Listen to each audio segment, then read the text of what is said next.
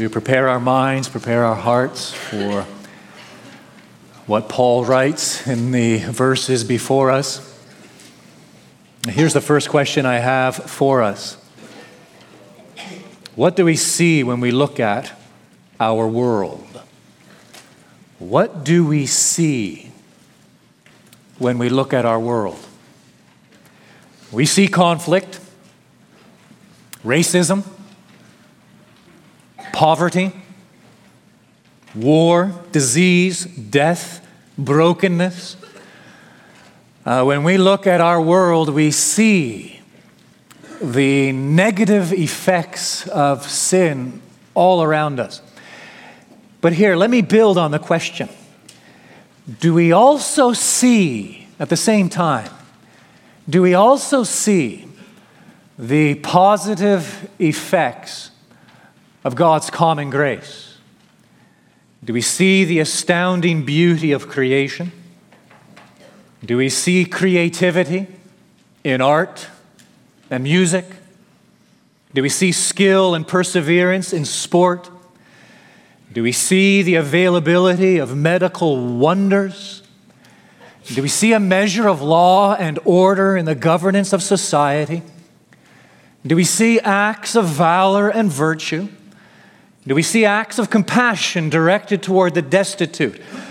I trust our sight of the negative effects of man's sin doesn't obscure our sight of the positive effects of God's common grace.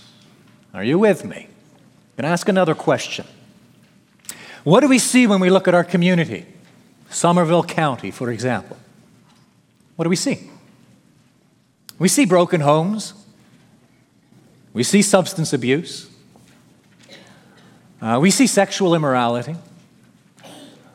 I suppose when we look, we see laziness. We see recklessness. We see selfishness. In a word, we see the negative effects, consequences of man's sin. But do we also see the positive effects of God's common grace? Do we see the neighbor who's devoted to his wife and children, even though he isn't a believer? Do we see the man who volunteers at the fire department? Do we see the woman who volunteers at the school or hospital? Do we see the individual who serves faithfully as sheriff or judge? Do we see glimmers of mercy, bravery, and fidelity? Again, I trust our sight of the negative effects of man's sin doesn't obscure our sight of the positive effects of God's common grace. We need to spend time. I'm speaking to Christians, believers, those of us who are believers in the Lord Jesus. We do need to spend time regularly pondering God's common grace. We need to look for it. Speaking for myself, I'm going to hazard a guess. Most of us, if not all of us, who are Christians fall into this category. At times, I neglect to look for God's common grace. At times, I fail to appreciate God's common grace to the extent to which I ought to appreciate it. For whatever reason, I find myself focusing on the negative more often than focusing on the positive. I find myself looking to the negative effects of man's sin more often than I look to the positive effects of God's common grace. But we must do this as believers. We need to look for God's common grace. It's everywhere. And we need to trace it back to its source. And we need to remember that God's common grace in this world is for the benefit of his people. And we need to thank him for it. Now let me add a third question. World, community, the next one, church. What do we see when we look at our church? Those of us who are members here at Grace Community Church. What do we see? We see some concerns. We see some problems. We see some issues. Struggles. Difficulties. Enough said. We see On occasion, we see the negative effects, consequences of our sin. It's true. Can't deny that. We don't have our head in the sand. We see the negative effects of our sin in our midst on occasion. But do we also see the evidence of God's grace, special grace among us? Do we see in the midst of the negative effects of our sin, do we see the positive effects of God's special grace? I'm no longer talking about His common grace. His common grace is His grace that He pours out upon the world. He sends the sun, He sends the rain upon the righteous and the unrighteous. That's no longer what I'm talking about. I'm referring now to His special grace. It is reserved for an exclusive, very exclusive subset of humanity, the church. His grace toward His church. Do we see the positive effects of His special grace among us? Do we see growth? Do we see maturity? Do we see selfless service? Do we see people ministering out of love? Do we see examples of patience, faithfulness, compassion, and fortitude? I stand before you and I thank God because I do see it. That in the midst of, yes, the negative effects of our sin, my sin included, I see very clearly, I trust we all see, the positive effects of God's special grace among us. It's a challenge. We are drawn to the negative far too often before we are drawn to the positive. And it really requires something of a spiritual discipline, doesn't it? To spend time daily in, yes, considering the evidences of God's common grace in our community, in this world, and to spend time considering and thanking God for His special grace among us. It is precisely what the Apostle Paul does in the passage before us. You found Romans chapter 15. Follow along now as I begin reading in verse 14. I myself, says Paul, am satisfied.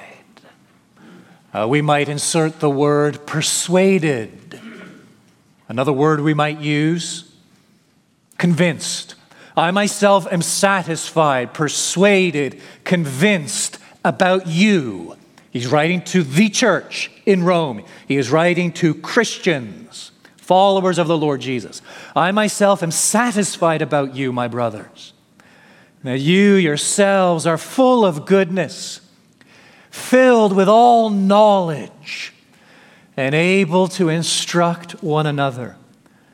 But on some points, I have written to you very boldly by way of reminder, because of the grace given me by God to be a minister of Christ Jesus to the Gentiles in the priestly service of the gospel of God, so that the offering of the Gentiles may be acceptable, sanctified by the Holy Spirit. That ends our reading today. That's our text. Romans 15, verses 14, 15, and 16. With these verses, we enter Paul's conclusion to this epistle. And so we have an introduction. Go all the way back to chapter 1, first 7 verses. He provides an introduction to the epistle. Chapter 1, verse 18, all the way through to chapter 15, verse 13, we have the body, the meat of the letter.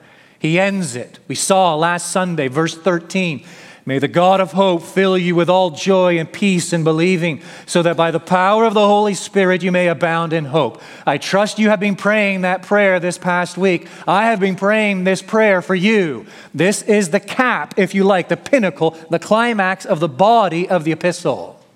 And then beginning in verse 14 of chapter 15, it's long and it is drawn out all the way through to the end of chapter 16. We have the conclusion. And so he is now easing into the conclusion to his letter. And he begins this conclusion by inserting a word of clarification. So it is as if he's saying, hold on a second, before I wrap this thing up, let me clarify. I hesitate to use this expression, but I hope it conveys what the essence of what Paul is doing here. He seems to be giving a veiled apology in these verses. A veiled apology. Veiled. It's not really apologizing, kind of, sort of. What he's trying to do is just clarify. He doesn't want any misunderstanding. And so look at how he opens verse 15. But on some points, I have written to you very boldly by way of reminder. And so as I look back now, I'm wrapping this thing up. I've explained the gospel, first 11 chapters, and I've applied the gospel, chapters 12, 13, 14, and most of 15. And now as I wind it up and I'm drawing it to a conclusion, I acknowledge, as I look back at what I have written, that I have said some things in this letter to you, and I have written very boldly. Here's my concern. You might misinterpret me, right? There might be someone sitting there in the church at Rome when one of the brothers gets up on a Sunday morning, Sunday evening, whenever, and reads this letter for all to hear. And as he goes on and on through this epistle, you notice I have written very boldly. I've said some very pointed things. And my concern is some of you might start thinking to yourself, hang on a second, who's Paul? He didn't start this church.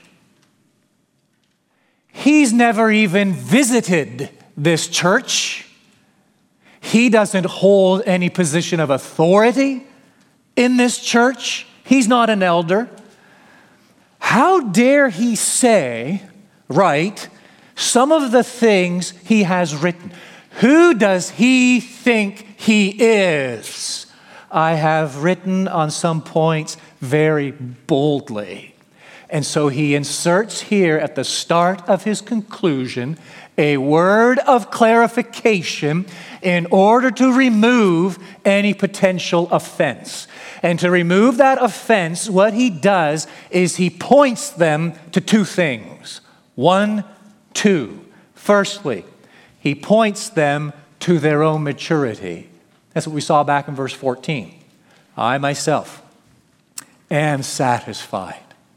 I am satisfied about you, my brothers, tenderhearted, that you yourselves are full of goodness, filled with all knowledge, and able to instruct one another. But on some points I have written to you very boldly by way of reminder. And so I don't want you to be offended by what I have said, how I have said it. Let me point you to the fact that I know you're mature. That I myself, it's emphatic. I am satisfied.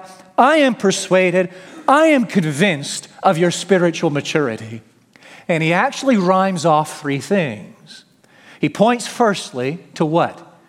He says that you yourselves are full of goodness. It is as if he's saying the following.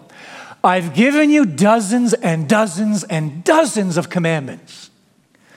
I've told you to offer yourselves to God as living sacrifices. I've told you to be transformed by the renewal of your minds, and I've told you in very specific terms what this will look like. My zeal in exhorting you, my enthusiasm in commanding you, might give you the erroneous impression that I think you're a bunch of backsliders who need constant correcting and admonishing. Let me clarify.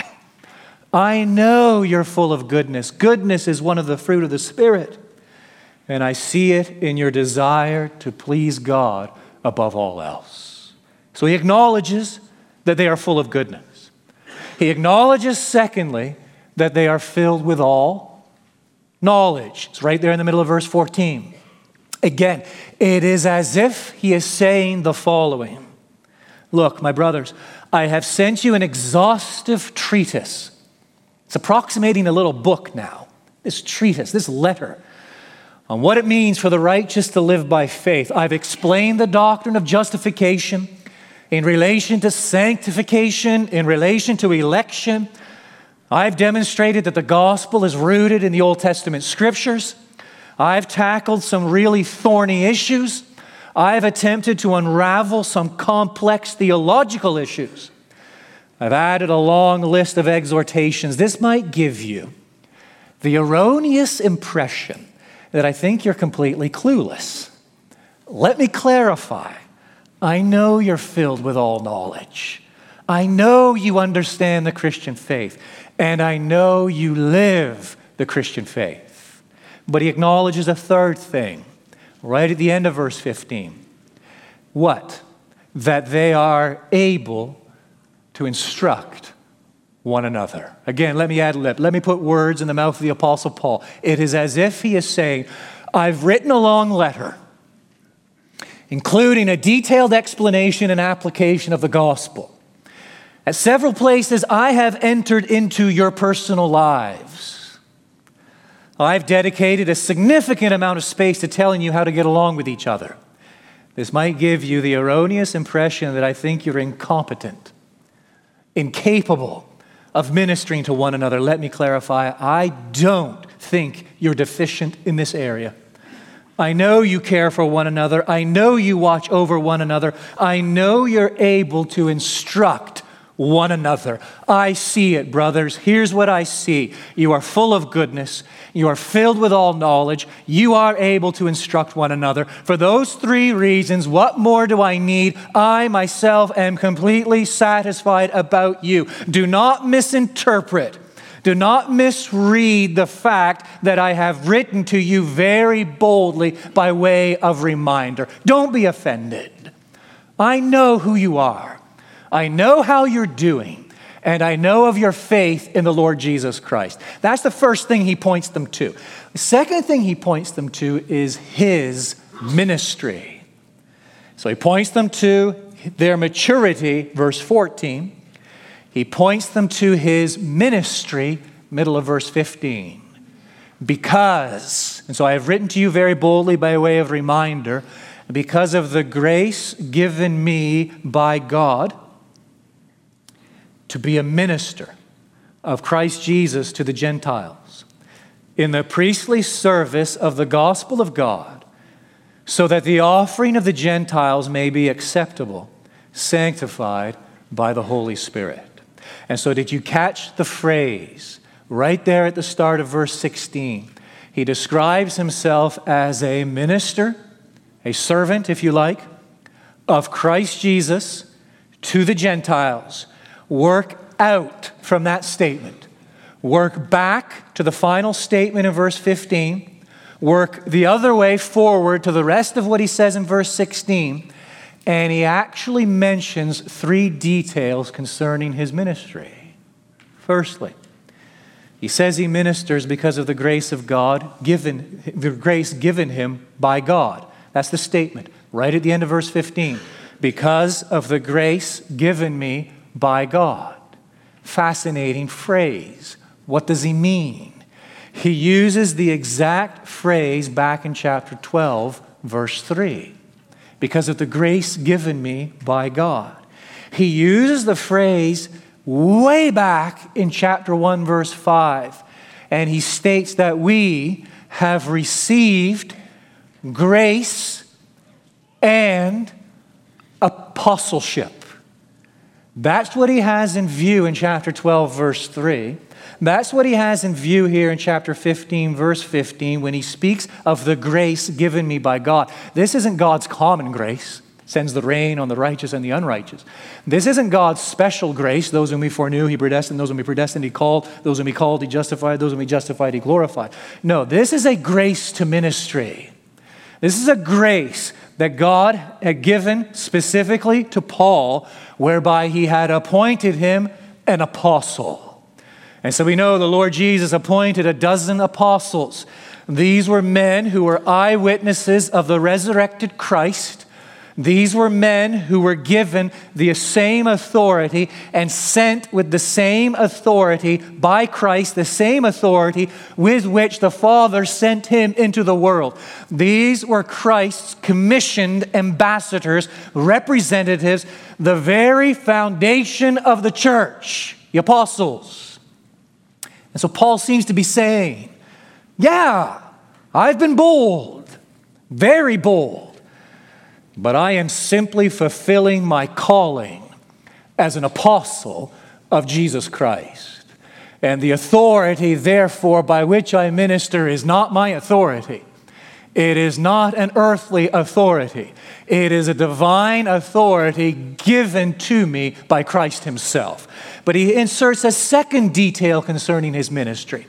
He says he ministers in the priestly service of the gospel of God. Brings us into the 16th verse. Yes, to be a minister of Christ Jesus to the Gentiles. What does he say next? In the priestly service of the gospel of God. I think he has in view what he said back in chapter 12, the first verse. There he pleads with this church. He begs them to offer themselves, their lives as living sacrifices, holy and acceptable to God, which is your reasonable worship. And Paul seems to be saying here, look, I do the same thing. I minister as a priest, and I bring my burnt offerings. I bring my thanksgiving offerings. I recognize that the Lord Jesus Christ is everything. He is all in all. Everything to me. Everything I have is a result of grace. I acknowledge his hand in my life. I acknowledge his calling upon my life. And as an expression of thanksgiving, I now, looking at the mercies of God in Christ, live for him and live my life as a burnt offering. And in particular, that's how I view my ministry. Please understand, there isn't a selfish bone in my body. I'm not doing this to please me. I haven't written this letter to please me. I haven't written this letter for any selfish motive. I haven't been to your church. I'm not a member of your church. I have written this letter because I am an apostle. I have written this letter not only because I am an apostle seeking to fulfill my ministry, but because I minister as a priest and I view my ministry as a burnt offering, an offering of thanksgiving that I want to present to God. And so I'm doing this to please him. And so, yes, I've been bold. Please understand, I'm simply ministering as a burnt offering to the living God. He adds a third detail. He says he ministers so that the offering of the Gentiles, verse 16, the offering of the Gentiles may be acceptable, sanctified by the Holy Spirit. He likely has Isaiah 66 in view, verse 20. We read the following. They shall bring all your brothers from all the nations. That's us, folks. They shall bring all your brothers from all the nations as an offering to the Lord, to my holy mountain, Jerusalem. And so he viewed converts. He viewed believers. He viewed Christians, including this church at Rome, as, yes, part of this offering that he was lifting up to God. Desperate to see this offering accepted by God, sanctified by the Holy Spirit himself. So yes, I have written to you very boldly by way of reminder.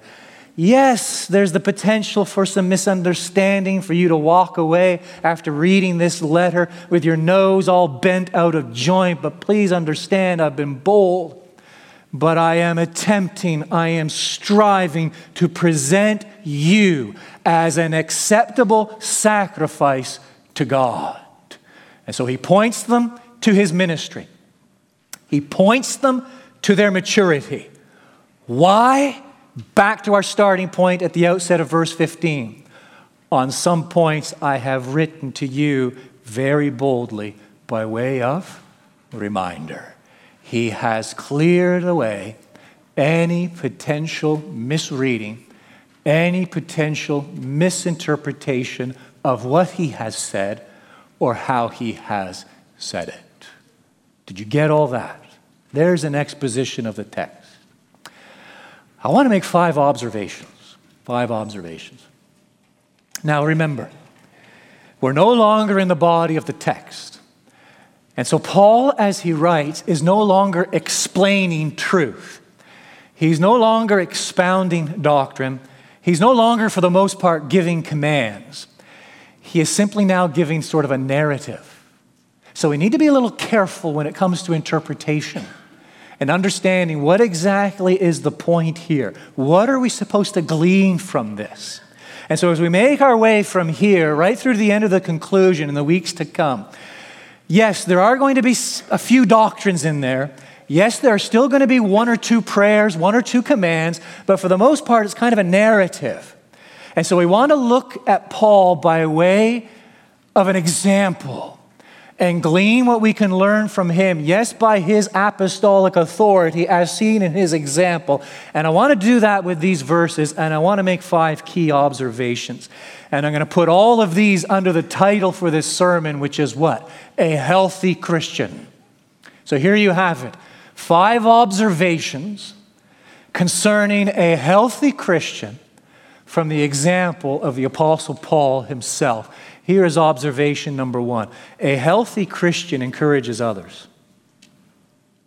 Where do we get that from? Well, it's right there in verse 14, his example. I myself am satisfied about you, my brothers. Again, I am persuaded. I am convinced. Paul, in that single statement, is seeking to encourage his brothers and sisters in the Lord.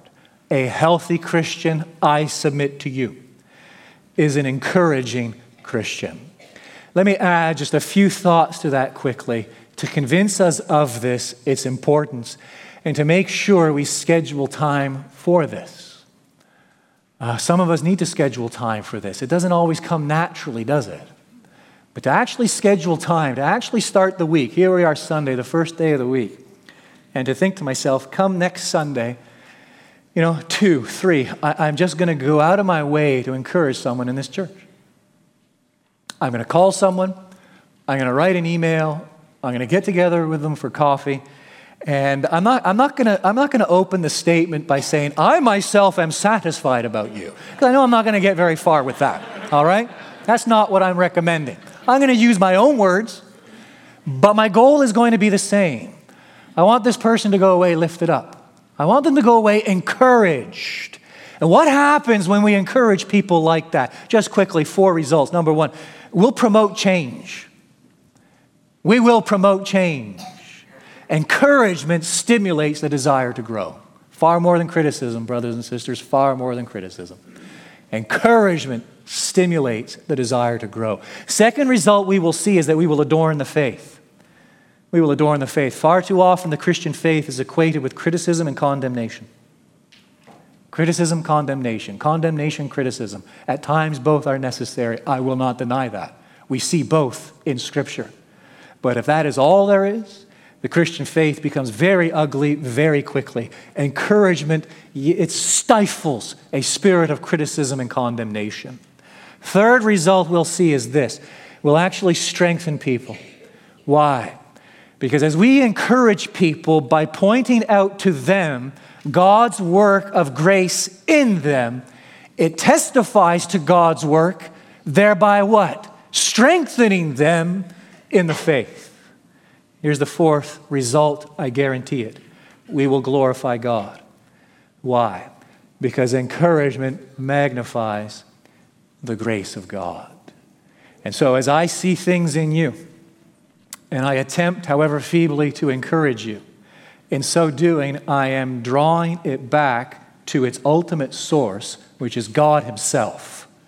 And I am praising God for his handiwork made evident in you. So there's the first observation. A healthy Christian encourages others. Here's a second observation. A healthy Christian applies God's truth. I think we get that out of the triad in the rest of verse 16. Here's what I see about you. Number 1, you're full of goodness. Number 2, you're filled with all knowledge. Number 3, you're able to instruct one another. Again, I think all Paul is saying there is this. Look, I've just made it through the application portion of this letter. I really started it back in chapter 12, verse 1 with those two pivotal commandments. Remember, present yourselves as living sacrifices, be transformed by the renewal of your mind. They were foundational. And then I heaped commandments upon commandments, exhortations upon exhortations. And look, that could give you this impression, yes, I'm writing very boldly and I'm criticizing you. I'm not. When I think of you, I actually see you applying those truths already. Here's how I see it. You're full of goodness. You're filled with all knowledge, and you're able to instruct one another. That is a description of a person who is living out everything I have been saying since chapter 12, verse 1. There you have it. Someone who lives and puts into practice all of these commands I've given you. Well, that is an individual filled with goodness. That is a mark of the Holy Spirit, a fruit of the Holy Spirit. That is a person who's really filled with knowledge, not speculative knowledge, practical knowledge. You're living out the faith. And those are people who are concerned for one another and therefore instructing one another. These are people, this church, whose lives are shaped and molded by the mercies of God. And what a tremendous example for us. A tremendous, again, the word exhortation for us, that a healthy Christian is an individual who applies God's truth. It is not how much you know, my friend. It isn't.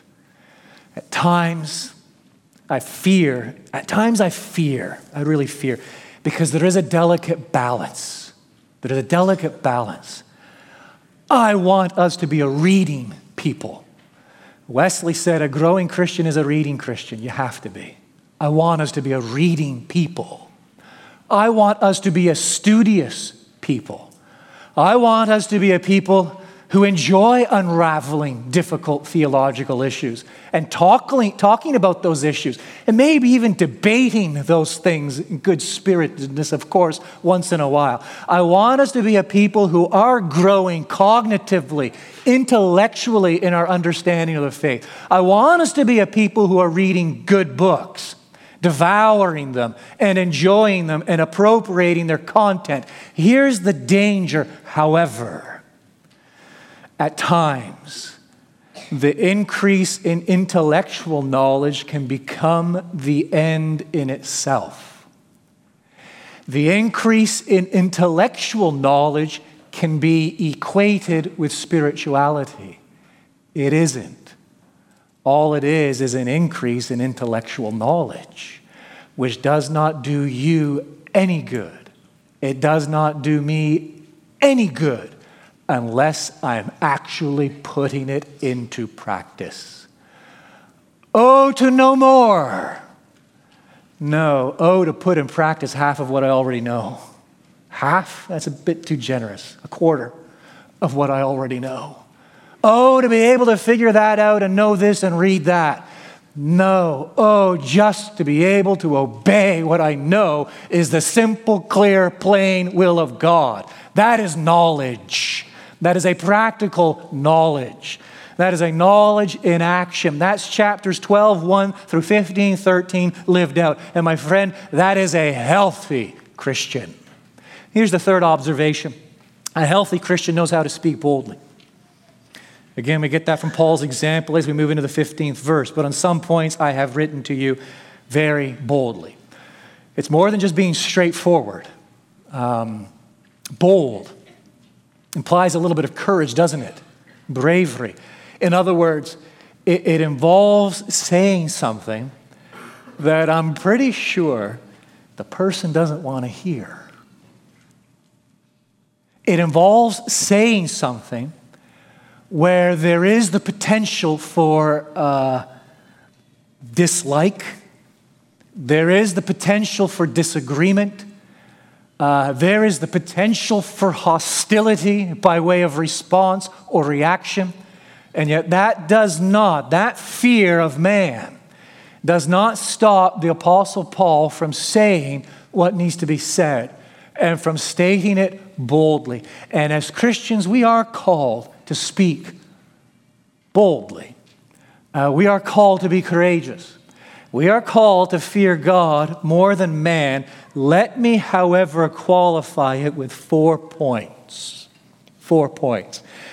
These are from the example of Paul, the book in its entirety. I'm not going to take the time to go back and pinpoint all the references, but here is the attitude of the Apostle Paul as he speaks boldly, and we must shape our boldness, our courage, our zeal by these 4 things. Number 1, make sure when we decide to be bold in speaking to others, make sure the reason is significant, not trivial. Make sure the reason really matters. Make sure the reason is significant, not trivial.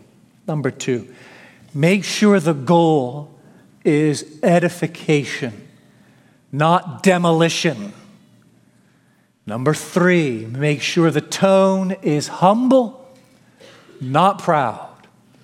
And number 4, make sure the context is thanksgiving, not griping. Those are 4 words of wisdom governing boldness as gleaned from the example of the Apostle Paul himself. Here's my 4th observation. A healthy Christian views ministry as an offering to God.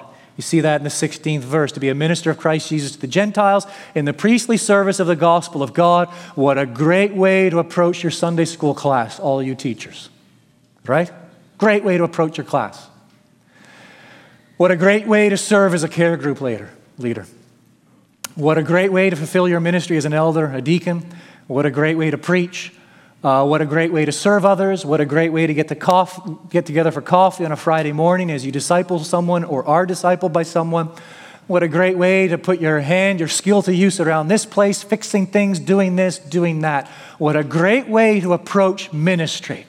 I am doing this chiefly, why? Because I want to present it as a thanksgiving offering to God. That's why I do it. I do it because I'm kind of acknowledging myself as a priest, right? And so someone who is bringing that burnt offering, that thanksgiving offering. And so I'm preparing this lesson for those 7-year-olds, 8-year-olds, and I think I've got it together. I really think I've got the understanding of the text, the lesson, and now I'm going to come and I'm going to teach it to them the best I can. Pray the Spirit of God blesses it. But my motive in doing this, my reason in doing this, is because I want that simple service as I look back, on a Sunday afternoon, I look back on the morning or whatever it is I've done, whatever service I've performed, and I'm going to say that was simply a burnt offering. That was simply a thanksgiving offering. In service and ministry, my friend, I must adopt that mindset. You know why? It's the only thing that will protect you from criticism. It's the only thing that will protect you from discouragement. It's the only thing that will guard you, keep you from disillusionment. If you're serving for any other reason, other than I'm just doing this for the Lord and I want this to be a thanksgiving offering. If you're doing it for any other reason, sooner or later, you will walk away from it. You will walk away from it. Oh, our motives, the motives of a healthy Christian when it comes to ministry, viewing it as an offering to God. The 5th and final observation, you didn't think we were going to get there. We're there. But it's the longest of them all. Number 5. A healthy Christian keeps the gospel at the center of everything. A healthy Christian keeps the gospel at the center of everything. Verse 16, yes, to be a minister of Christ Jesus to the Gentiles in the priestly service of the gospel of God. You go back to the introduction, chapter 1, he uses that expression, the term gospel of God, a number of times. Now that we're in the conclusion, he's going to use it a number of times. In between the introduction and the conclusion, he has simply explained it and he has applied it. If anything is true of the Apostle Paul, it is this: the gospel is the center of everything. What is the gospel? For Paul, the gospel is the entire letter. Romans. The book of Romans is the gospel. If you were to ask me, and we're going to pretend you were asking me, that's fine. But just what is the starting point? What is the thing? Stephen, you think about the epistle to the Romans, you think about that great word, gospel, good news.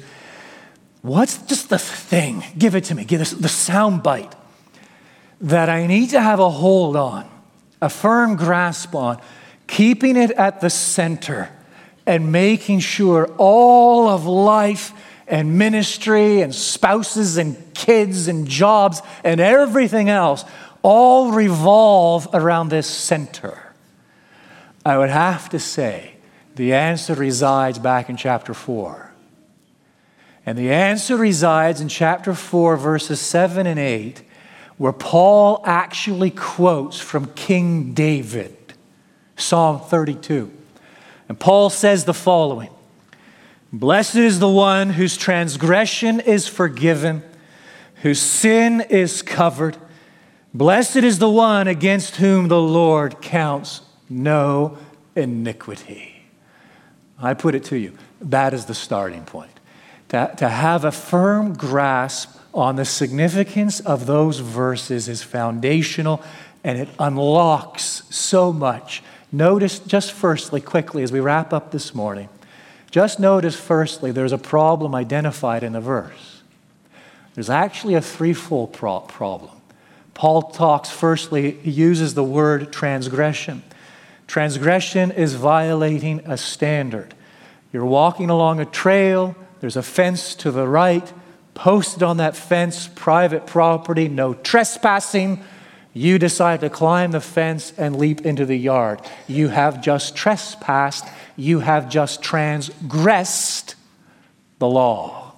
Transgression is our problem because God has a law. Trying to get Emma to memorize the 10 Commandments right now. So the first commandment, you shall have no other gods before me. The second commandment, you shall not make an image, right? Likeness of anything in the heavens on above, the earth below, to bow and prostrate yourself before it. There you have it. Commandment number 1, commandment number 2, posted. Law posted. God himself. Here it is, my standard. You shall have no other gods before me. We worship dozens of other gods every day of our lives. Things that we exalt to a position of supreme importance in our lives. That makes us transgressors. We have trespassed the law of God. But the problem goes on there. He uses the word, not only uses the word transgression, he uses the word sin. The word sin literally means missing the mark. So there again, it is the idea of a standard. It's not the idea of violating or trespassing laws. It's the idea of a standard to which we can never reach. We can never attain. And so if we were to take little Jack Georges, no offense to Jack, but he probably doesn't understand. Actually, he'll be way in the back right now anyway. You take little Jack Georges down to the basketball court out there and you hand him a basketball and tell him to start shooting baskets. How many is he going to make? He isn't going to make one. He's barely going to be able to throw that basketball. That is missing the mark. That is sin. Because you see, the standard is what? You are to be holy as I am holy, says the Lord. We are like little children, 2-year-olds, with a basketball in our hands trying to hit the basket. We cannot do it. We cannot do it because we lost the image of God way back in the garden. So there's a problem. It's growing. The first problem is transgression. We violated God's law. The second problem is sin. We fall way short of the standard. And the third problem is iniquity. What is iniquity? It's moral perversion. That's all it is. Moral perversion. We're wired all wrong. And because we're wired all wrong, we have a bent, a bias towards selfishness. That is our predicament. That is our problem. But notice, secondly, in that text, there is a solution. God says, blessed is the man, blessed is the woman, blessed is the one whose transgression is what? Forgiven. Blessed is the one whose sin is what? Covered. Blessed is the one whose iniquity the Lord does not count. And so blessed is the one in whose life God deals with sin. He deals with that transgression by forgiving it, by removing it, taking it away. He deals with that sin by covering it, hiding it from view. And he deals with that iniquity, how? By not counting it against us. And how does he do all that? Oh, there is a name I love to hear. I love to speak its worth. What is that name? It is the name of Jesus Christ. Because Jesus Christ, as he hung upon Calvary's cross, there is my transgression. There is my sin. There is my iniquity imputed to him. And there is the Lord Jesus Christ bearing the penalty for my sin, the justice and wrath of God in full upon Calvary's cross. And it is in Christ that my transgression is forgiven. It is in Christ that my sin is covered. And it is in Christ that my iniquity is no longer counted to me, but the perfect righteousness of Christ is now mine. Did you get all that? There's a problem, a threefold problem. There's a solution, threefold solution. There's a reason, the Lord Jesus Christ. And don't miss it, my friend, there's a result. Blessed is the one. Happy is the one. The one whose transgression is forgiven. The one whose sin is covered. Blessed is the one against whom the Lord counts no iniquity. You might have missed it this past week, but on Wednesday, a subgroup of the United Nations put out their findings of a survey, the happiest places to live on earth, happiest countries. And they had been conducting this survey for a couple of years and finally produced the results. Happiest people on earth, Denmark. All right, whatever. 156. Last, Burundi. We rank 13th, the United States. The factors by which they determine happiness, GDP, gross domestic product, right? Liberty, possessions, opportunities, social economic stability, all of these factors. What is fascinating is to look at the changes from the last time the survey was issued. A country like Greece, the last time it was issued, ranked, I think it was in the top 10. Now it's down near the bottom. Why? Because this so-called happiness is rooted in what? Economic prosperity. It is determined solely by circumstances. Please get this. That is not the happiness I'm talking about. I am talking about real happiness. I'm talking about true blessedness. And the cry of King David, and the Apostle Paul echoes it, is as follows. That blessedness, true happiness is found in a relationship with the living God, grounded in forgiveness. Are you a happy person? Christian, are you happy? I always look at Christian when I say Christian. Christian, are you happy? Believer, is this the center around which our lives are revolving? And my friend, you've wandered in here this morning. I don't know, old, young, you're not a believer. Do you understand what I'm saying? Do you understand the problem? It's you. I know that's offensive. I'm speaking very boldly, but I pray you understand the spirit in which I'm speaking boldly. The problem is you. God says the problem is you. Your transgression, your sin, your iniquity, you are separated from a holy God. And God says the solution is not you. The solution is his Son, the Lord Jesus Christ. And God's command and invitation to you is to repent of your sin. It is to believe in the Lord Jesus and take Christ as your all in all and enter into fellowship with the living God. And come what may in life, I'm not promising a bed of roses. Come what may in life, I am promising you a blessedness, a happiness, a joy that the circumstances of this life cannot touch, because we experience fellowship with God now, and we enjoy a tantalizing taste of what awaits us as Christians in glory. Our Father, we pray that your word might ring true in the minds and hearts of men and women, boys and girls this day. And that as we've opened and explained and applied your word, and as our eyes have been pointed toward a living Savior, Jesus Christ, and your glorious gospel, that you might be well pleased to work in our midst for the furtherance of your kingdom, for the glorying and magnifying of your name. We do ask it in the matchless name of Christ. Amen.